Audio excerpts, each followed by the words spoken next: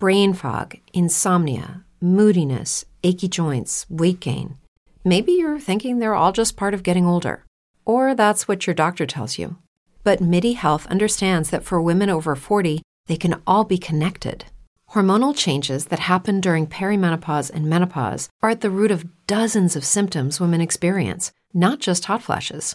MIDI specializes in compassionate care for women in menopause. Their solutions are safe, effective, and FDA approved.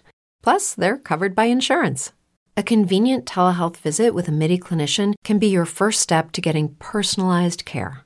They'll tailor a treatment plan for your symptoms and health history so you can get back to feeling great. 91% of MIDI patients get relief from symptoms within just 2 months. When your body changes, your care should too. Book your virtual visit today at joinmidi.com.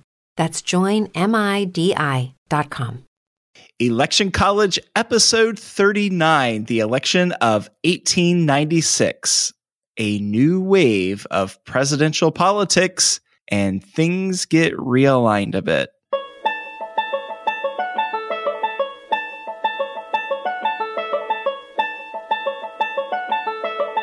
Let's throw a political party. Face it, the political scene sucks, but did it always? It's time for Election College, and class is in session. Now, your hosts, Jason Goff and Ben Smith.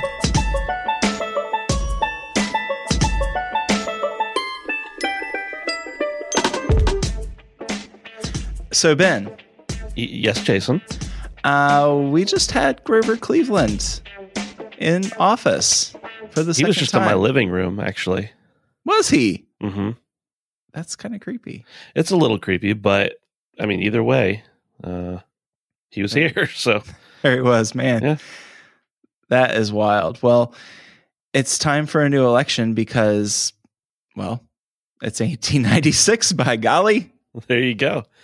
Well, what about Grover? I mean, I think he would probably be, he's been here for 2 terms. Why not go ahead and just keep him around for a third? There's no law prohibiting that, right? Yeah, but things are kind of depressed economically, and I think it would just be best for Grover to move on a little bit. Well, fortunately, Grover pretty much agrees with that. He had some offers to potentially nominate him for different parties and probably could have got some support within his own party, but he was kind of like, nah, I'm good. I'm done now. I'll just step on back. Fade into history. Step on back, Grover. Step on back. So we have heard the name William McKinley, and he most notably was the governor of Ohio, and he decided, hey, I'm from Ohio. I'm a Republican. I'm going to run for president. It's the late 1800s. I fit right in. That joke was probably funnier the first time we told it, like 2 episodes ago, but either way, yeah, it still works out. He was pretty much, he was, I think, the last guy to serve in the American Civil War that then became president. Spoiler alert. Sorry, guys. Oops. I know I'm supposed to say it beforehand, but you could read the title of the episode or something like that. He was the last president to have served in the Civil War. He served in the Union Army, of course, as all good presidents did. And then afterwards, he settled on down in Canton, Ohio. Started what? Why don't you take one guess what his profession was, Jason? I mean, this is going to be a real shock. He was a professional football player because that's where the Hall of Fame is, right? That's right. He was a professional football player who also was a lawyer. Oh, yeah. Yeah. And then from there, of course, he went on to be elected to Congress, yada, yada, yada, run for president. Right.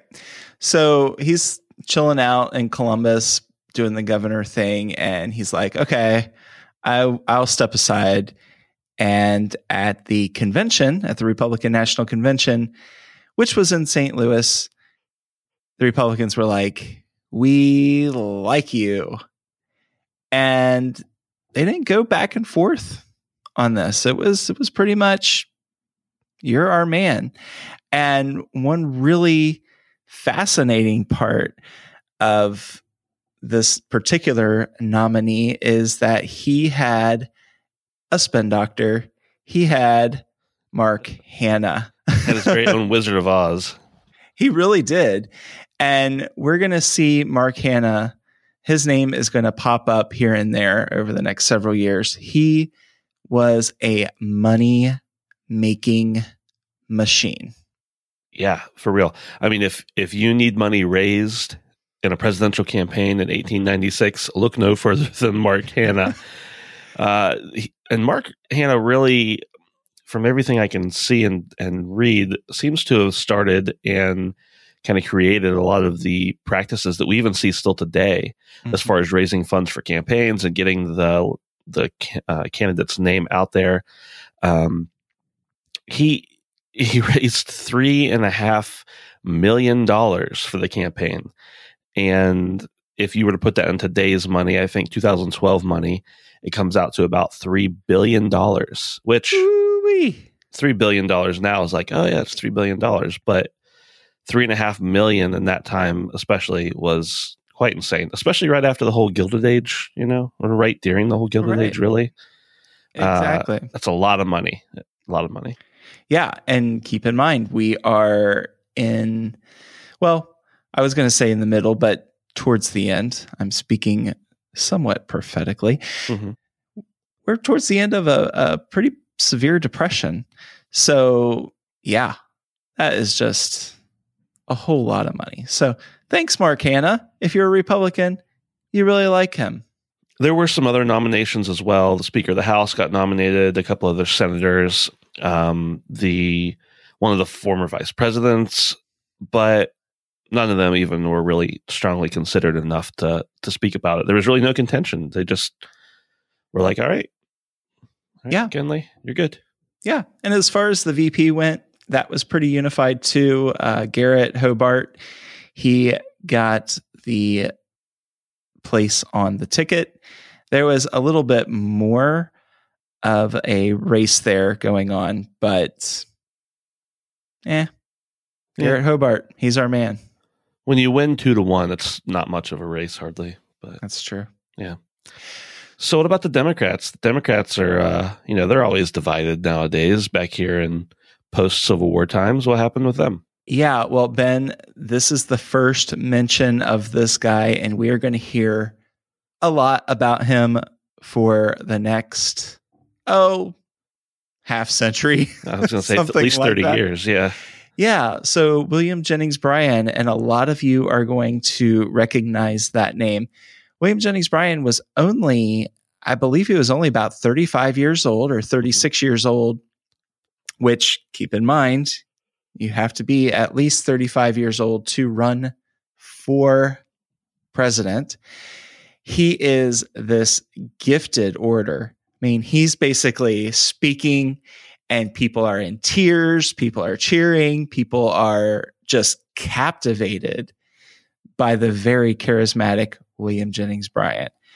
And we'll get into some of the campaign tactics here in just a moment. But about a month after William McKinley is nominated, the supporters of silver-backed currency took control of the Democratic convention. Now, the Republicans, let's think in terms of color. You want to think in terms of color a little bit, Ben? Red and blue? Is that too stereotypical? How about gold and silver? Okay. So the Republicans think gold. They were very much proponents of the gold standard, whereas the Democrats, and this had not been the case so much before 1896, right, but with William Jennings Bryan at the helm and being propped up by others, those who wanted silver-backed currency were really behind William Jennings Bryan. So the Democrats get together about a month after the Republican National Convention. They gather back in Chicago because they wanted to take in some White Sox and Cubs games at this point, I'm sure. Of course. And hang out on Lakeshore Drive and all that. But anyway, they were the silverbackers, and they were like, William Jennings Bryan, you're awesome. You're our man. And just to back up for just a second, if you're confused about the difference between gold backed and silver backed and what we're talking about, what do you mean currency is backed? This is probably a subject we could do a whole new spinoff podcast about because it's so deep and still so heavily debated nowadays.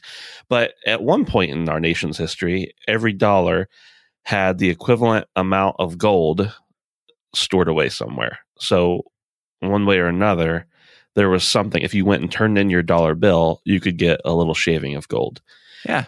At this point in time, there's a debate over should the standard become gold because gold's getting more prominent, or should it move to silver, which, believe it or not, was a little less prominent and therefore more valued. So what we have here is a disparity with people thinking, yes, we should continue with gold. No, we should continue with silver.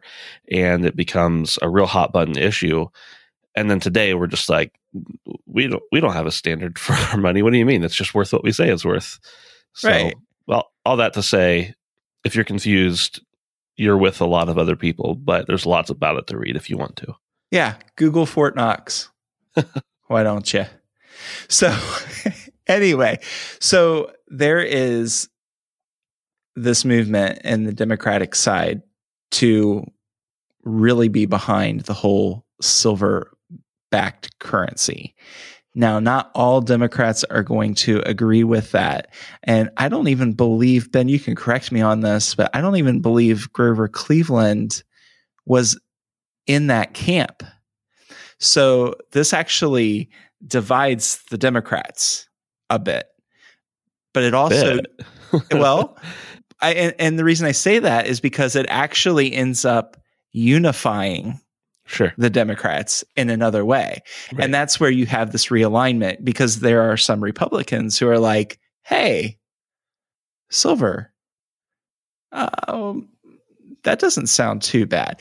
But this is primarily happening on the Democratic side. So there are people from the East who are like, yeah, this is okay. This is okay. We can handle this, right? We're okay with the whole silver thing. That's fine. And then you've got people in the Midwest, and they're kind of like, I'm a little nervous about that. And then in the South, they're just like, Democrat, that's the way I'm going to vote. And right. That's just the way it's going to be. So William Jennings Bryan, he is speaking with passion, with charisma. He's speaking on behalf of the farmers. He's very much, and it almost seems like what comes around goes around, because as people are moving to the cities and things are becoming more industrialized and urban, William Jennings Bryan is the guy who is like, hey, wait a second. If it wasn't for the farmer, you wouldn't have the city thing going on, because y'all got to eat.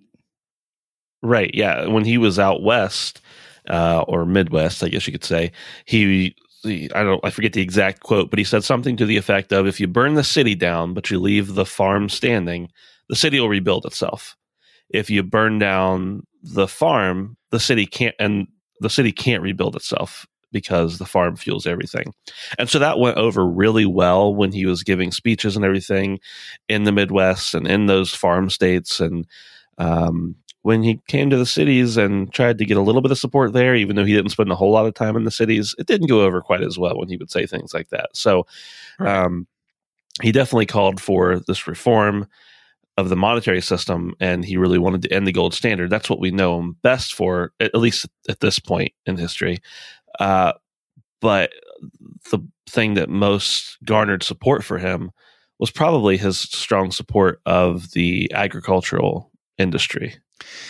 Right. And hey, Ben, I would be remiss if I didn't mention who William Jennings Bryan, who he defeated for the Democratic nomination, and that was none other than Richard Silverdick Bland. He defeated him by a 3-1 margin. I just thought I'd offer that. Yeah, that's helpful. Thank you. Arthur Sewall. Mm-hmm. He was a shipbuilder, and I find it interesting. Like, I've heard people say his name's Seawall. My history teacher in high school said Seawall all the time, and because he was well known for other things at this time, and he was actually a shipbuilder, and so he would always make the pun. You remember Seawall? He built ships. And I'm like, okay, well, but now it's funny to me now that I'm a dad. So bad jokes are funny to me. I don't know. Okay, yeah, that's great. Because I was going to correct you, and it's Sewall. I was wrong. You were going to correct me. It may be Seawall, but it looks like Sewall to me. Oh, okay. Yeah. Well, hey, if anybody wants to offer their opinion on how to pronounce old Arthur's name, we'll probably ignore it. But you're a jerk. So those people who were like, William Jennings Bryan, you are crazy for liking silver so much. We are going to take our gold, and I don't know what we're going to do with it, but we're just going to take our gold elsewhere. But we don't want to be part of the Republicans. So we're going to start our own party, and that would be called the National Democratic Party. That's right. And they were often called, or now they're often called, the Gold Democrats, just because of their stance on gold, of course. And so they're like, well, what do we do? I guess we should have a convention, right? That's what all the good parties do. And they come together. They bring together delegates from 41 different states, which is impressive for a brand new party, in my opinion. Yeah. And they're like, well, who should we nominate? How about Grover Cleveland? That's a great idea. And it's kind of funny because they were all about, okay, who are the people who are going to invigorate Democrats the most? Well, of course, Thomas Jefferson, right? Andy Jack, and Grover Cleveland. And Grover Cleveland is like, nah, not so much. Not gonna do it. So they're thinking, okay, 2 out of 3. If Thomas Jefferson were still alive, he'd be ancient. And if Andy Jack were still alive, he would be really old. So let's get somebody who's really old. So they stick John Palmer, who was a senator in the past. He was a former senator from Illinois. He was their nominee, and he was 79 years old. And just because they thought, well, if in case he were to pass, which is prone to happen at that age, especially at this time period, we'd want somebody young and invigorated to take over for him as vice president. So let's nominate Simon Buckner. He's only 73. Yeah, a youngin'. Mm-hmm.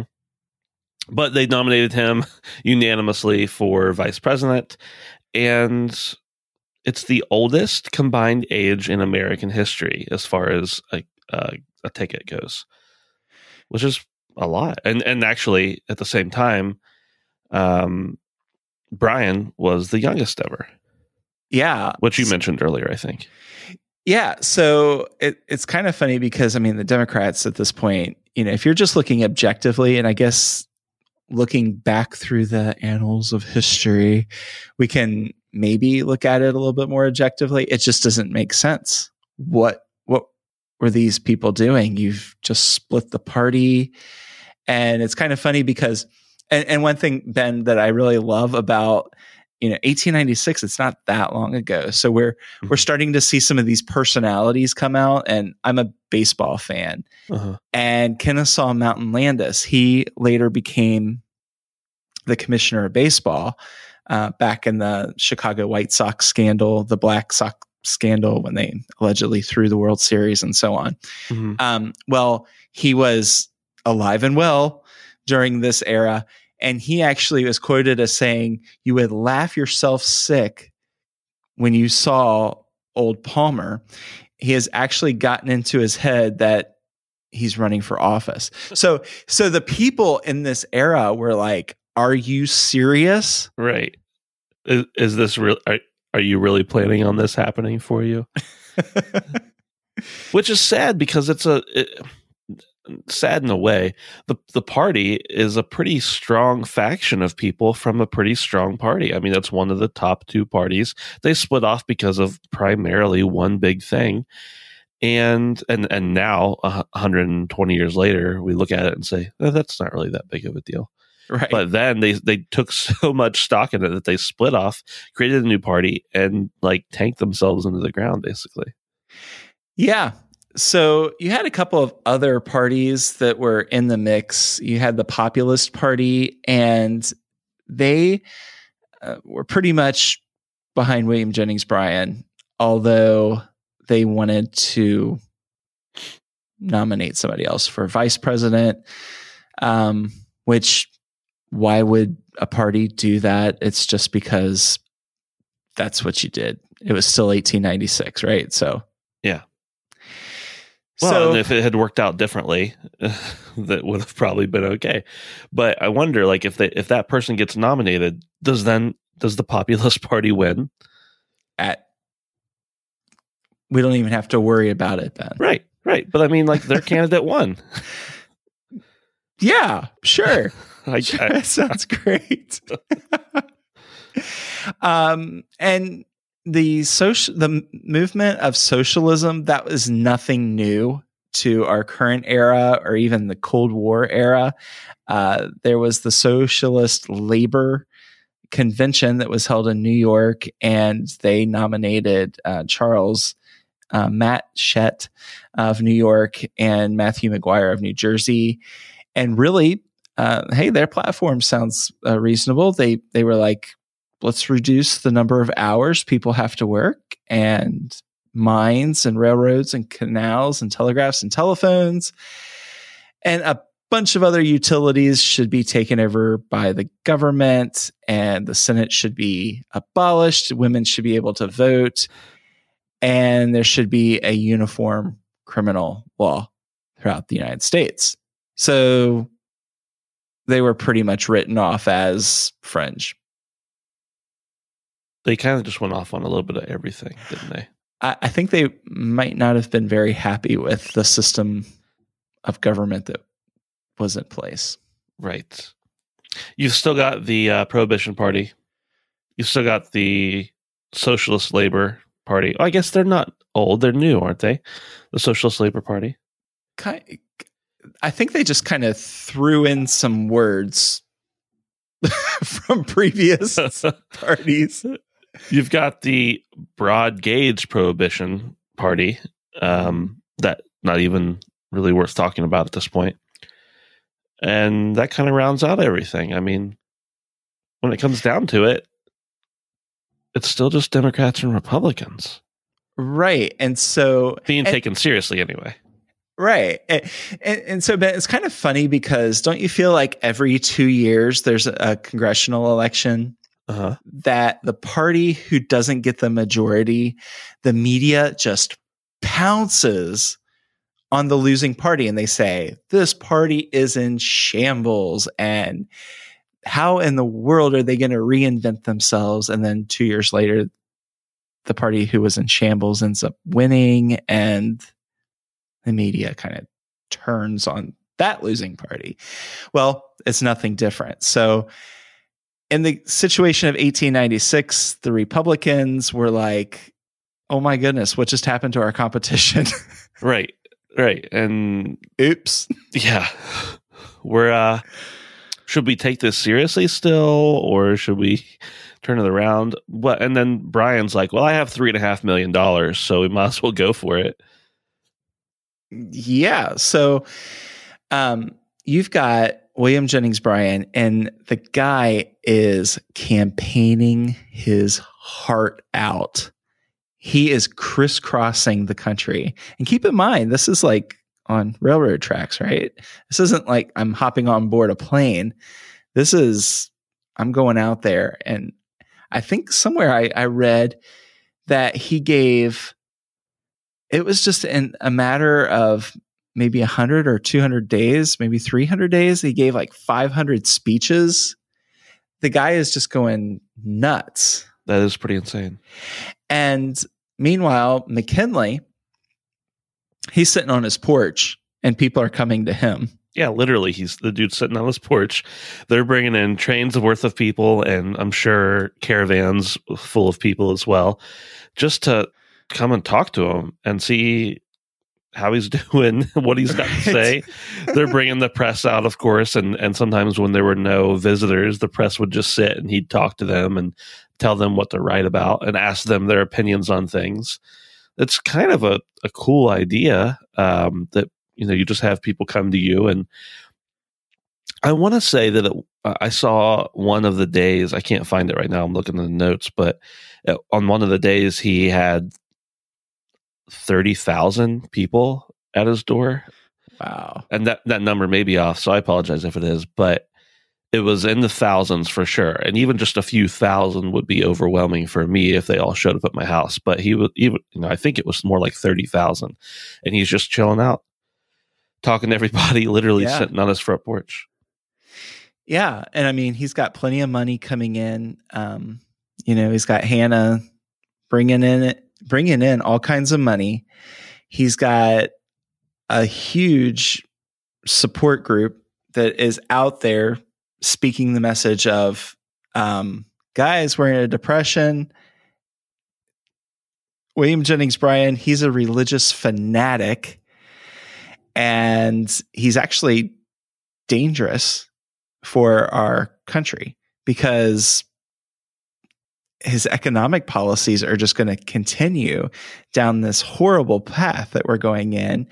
And they even printed fake dollar bills, right, which had Bryan's face on it and it said, "In God we trust," for the other 53 cents. And that was illustrating their claim that a dollar bill would be worth only 47 cents if it was backed by silver instead of gold. Exactly. And this is one of the first kind of elections where you see different minorities, not even minorities, but different sections of the country because of their background voting one way or another in a swing, apart from the idea of slavery and everything like that. But you've got the Irish Catholics hate Bryan. They hate his rhetoric. They hate the fact that he is, we didn't mention this, but I think in 1896, Bryan came out and said he was pro-prohibition. And so who would hate it more than the Irish Catholics, who would hate prohibition more? Right. You've got the bourbon businessmen from the party that left the Irish alone. They kind of let them do their own thing, and you've got all these men who are selling bourbon, who are sticking it out with Bryan, and then just some other people just aren't really thrilled about everything, especially in the Northeast, and they're not giving a whole lot of money. They're not contributing a whole lot to that $3.5 billion he raised, except for some people who are in some silver mining and whatnot. But for the most part, he is one of the few presidents who was able to take few people who ran, who was able to take such a large portion of the country without taking much of the Northeast at all. And it's when you look at the map and see the different colors, it's actually pretty impressive.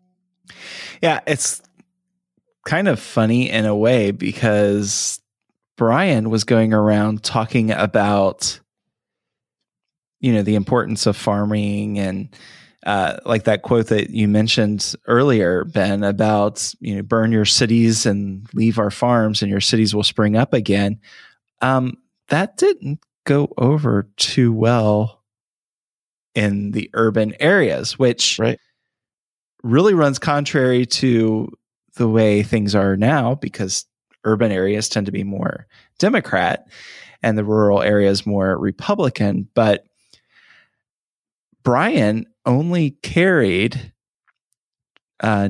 Troy, Ohio, New York, and Fort Wayne, Indiana, as far as urban centers go. Everything else went McKinley, because even the major labor unions, who are typically staunchly Democrat, were like, don't think we can endorse this guy. Right. And that speech in which he gave that quote, and many other quotes that are popular for him, was called the Cross of Gold speech. I think just the fact we can just mention that, and many of you will be like, oh, that's that guy. When I think of his name, I think of that and something else we'll get to down the road here. But if you want to read the Cross of Gold speech, of course, you can go look it up. But he's well known for the Cross of Gold speech and the Burn Your Cities Down and Leave Our Farms speech, section came out of that speech as well. In different forms across the country, it came in different ways.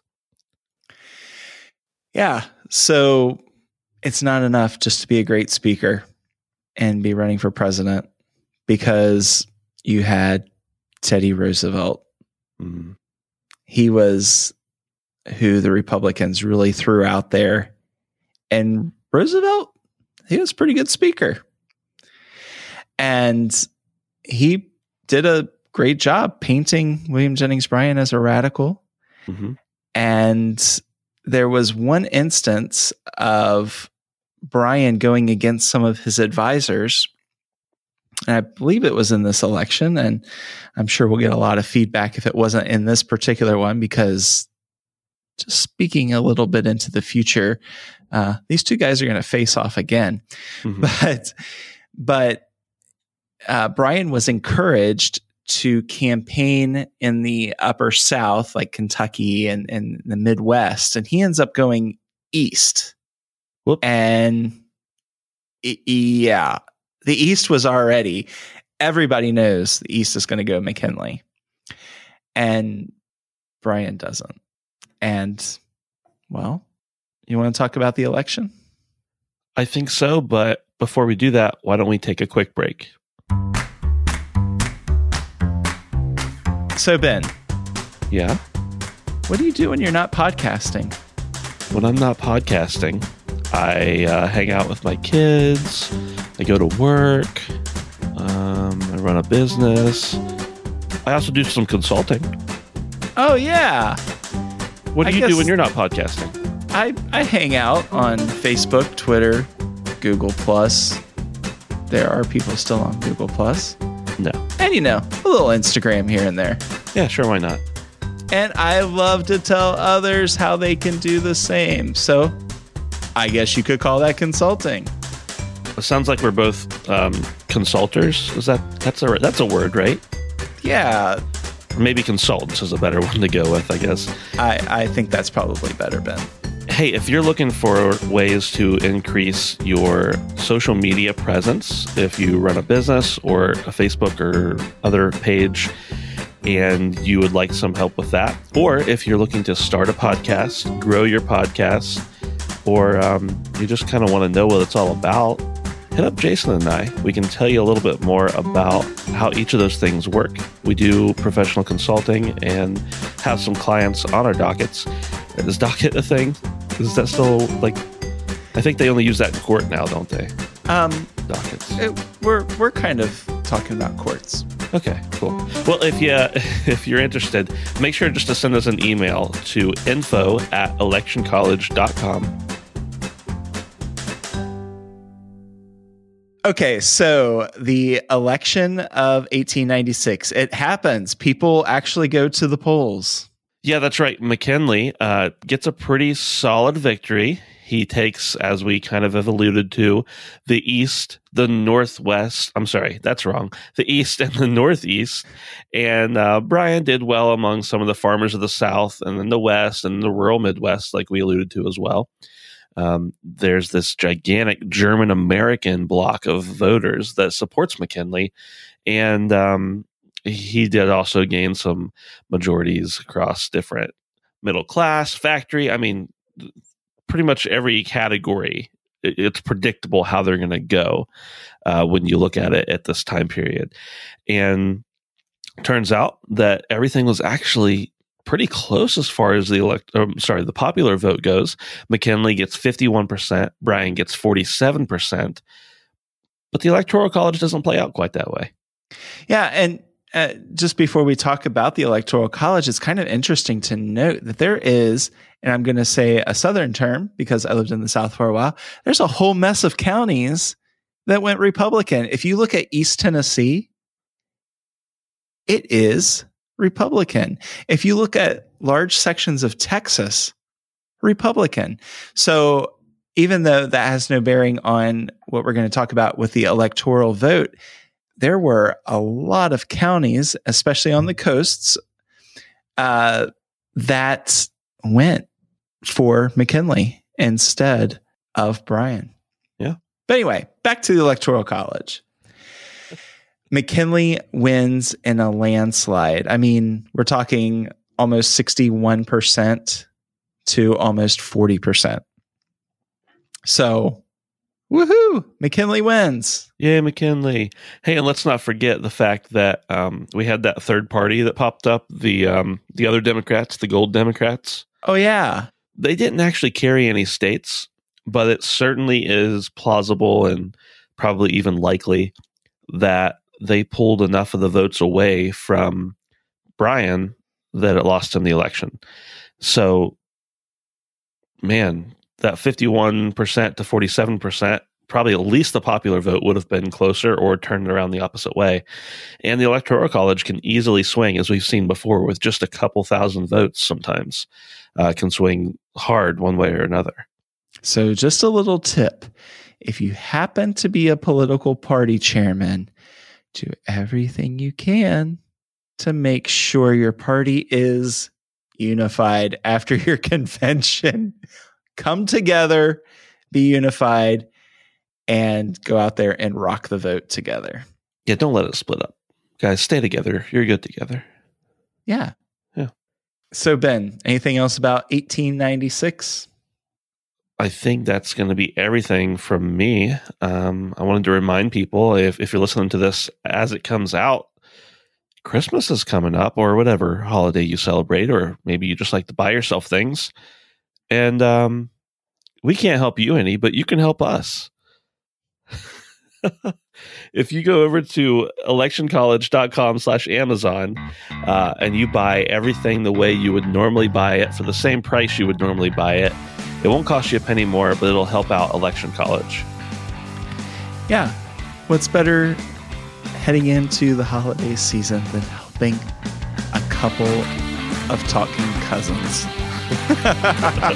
So, hey, if you want to connect with us, we are on social media because that's what we do. We are at Election College on Twitter, at Election College on Facebook, and at Election College on Instagram. We'd love to hear from you. And we also have a website, Ben. What is that? It's electioncollege.com. Go figure. Oh, that makes sense. All right, everybody. Well, thanks for joining us, and we will see you next time.